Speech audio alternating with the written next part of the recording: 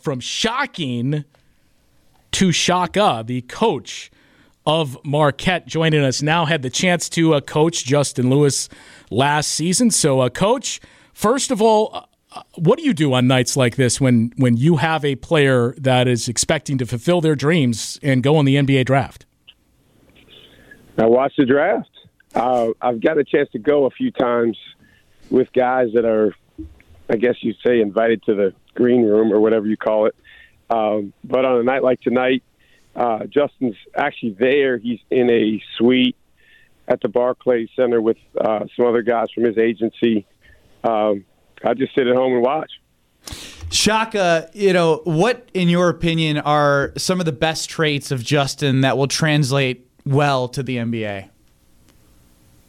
I think one of the best things Justin has going for him right now is his trajectory. He's a way better player at 18 than he was at 17, and he was a way better player at 19 than he was at 18. So in my experience with guys that I've seen that have, moved to that level, if they have that going for them and they can just maintain positive momentum, growing as a player and growing in all the elements of character and competitive character that make you good on the court, then, a lot of the basketball particulars take care of themselves.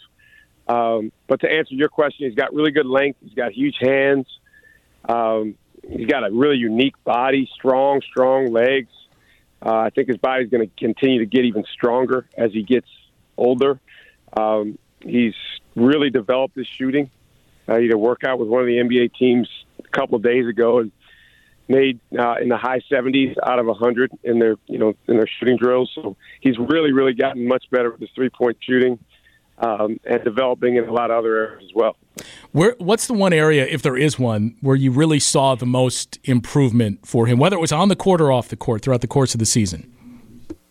Well, the most improvement was as a person for sure. Just his, again, the elements of character that make someone, good as an athlete and as a part of a team. Consistency, communication, the willingness to hold yourself and others accountable, other aspects of being a teammate, encouraging others, those sorts of things. But basketball-wise, again, I would say his shooting really took a big jump. I think he shot in the teens percentage-wise or low 20s as a freshman from three.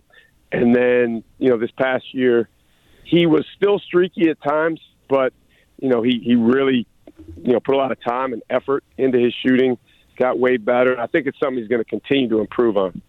This is Wisconsin Basketball Draft Night on 620 WTMJ and across ESPN Wisconsin. I'm Ben Brust. That's Justin Garcia.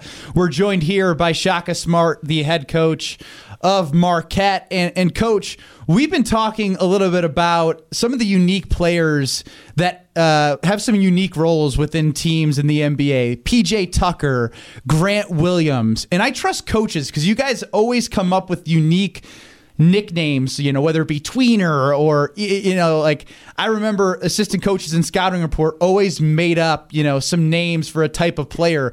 Do you have a name for that type player of like PJ Tucker or Grant Williams that's versatile, could guard every position? It's kind of like a new age, positionless basketball player.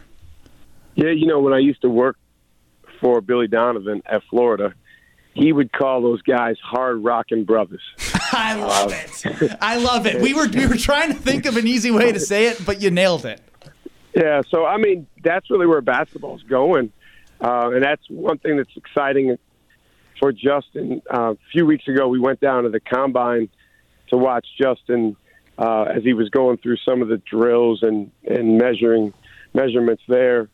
And one of my buddies who's a head coach, actually, one of the NBA teams, came up and he sat down, and he hadn't really watched Justin much up close. He'd seen him on TV, but he saw him up close, and he said, you know what, that's what guys in this league look like from the standpoint of what you're saying, 6'6", 6'7", versatility, good body, strength, ability to defend multiple positions. Obviously, Justin just turned 20 years old, so he's got a lot of developing still to do, but he definitely falls under that category of just being a guy that can, I guess a shorthand way of putting it is he can be a dude. I love it. And I think he could fit that mold and grow into that. And I think it's intriguing as well to ask coaches about guys they coached against. And obviously you had a chance to go against Johnny Davis early in the season as your team was progressing. What are your thoughts on Johnny and what he'll do well in the NBA? Man, I was just so impressed with how much better he got. And obviously that's a testament to Coach Gard and his staff as well as Johnny and his work ethic. To be honest, every once in a while you play against a guy who seems like he's got rockets in his ass.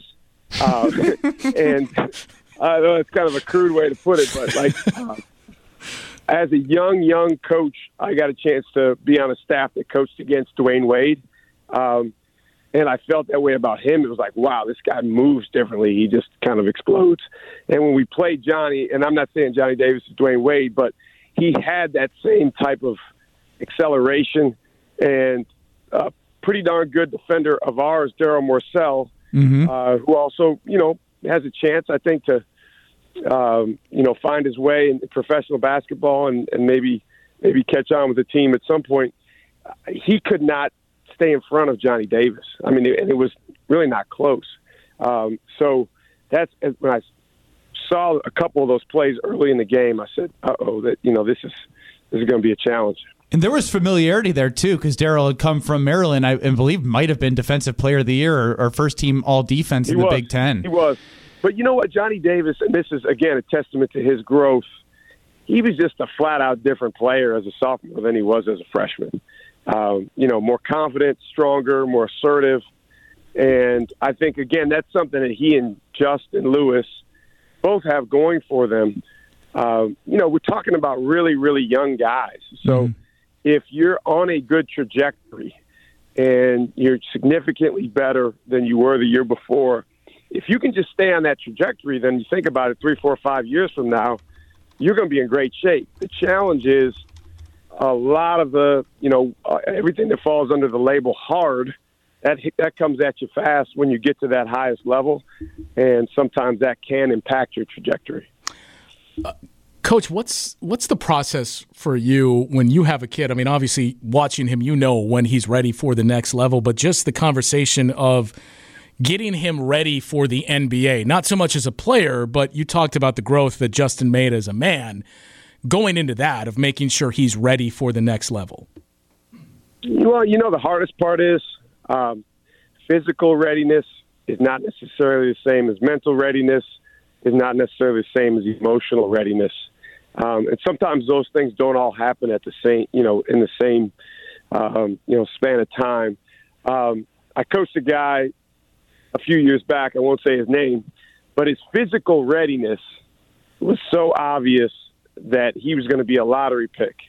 But his readiness in maybe some of those other areas was not as high, and even to the point where his family didn't want him to go. But as you guys know, tough to say no when there's teams that want to pick you in the top 10 picks. And so that's the real challenge. I wish I knew, Coach. Yeah, as we could all imagine.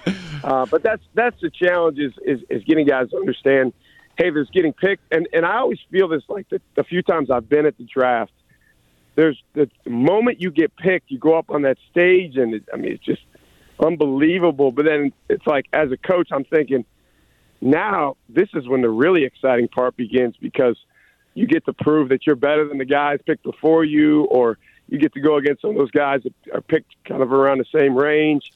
So I'm like, man, if it was me, I want to go to the gym that night. But that's probably why I played Division III basketball. Coach, last one before we let you go. Really enjoyed the time with you. What's one of the things personally that you have really enjoyed since you've been back at Wisconsin that you didn't think you would, enjoy after being gone so long? Oh, it's a great community here. I love the fans here and the students at Marquette. And I didn't really know a ton about Marquette as a school. I knew more about the basketball program, but that's been a ton of fun. Just getting to know the community as a school, and the students, the faculty, and then our president, Dr. Lovell, is second to none. So that's been awesome, and I wouldn't trade that experience for anybody. Yeah, and real quick, because Steve the Homer True has done the comparison from the Johnny Davis to Dwayne Wade thing in the same way that you did. Yeah. Did he steal that from you? Because it sounded like a carbon copy, and I want to get at him tomorrow if that's the case. I don't think so. I mean, I've said it before, but I don't know if I said it to Homer. I mean, Homer knows the game. I mean, you got to give him credit. He knows the game. And he's very good with players, so I'm gonna give him credit for that one. All right, Coach. We appreciate the time. Have a great night. Yeah, thanks, Coach. Thank you, guys. Shaka Smart. I hate that I like him so much. I heard the. Oh, come on! I heard the comparison. Know what I'm saying? I'm a Wisconsin Badger. It's hard to say anything nice about Marquette. But Shaka was great.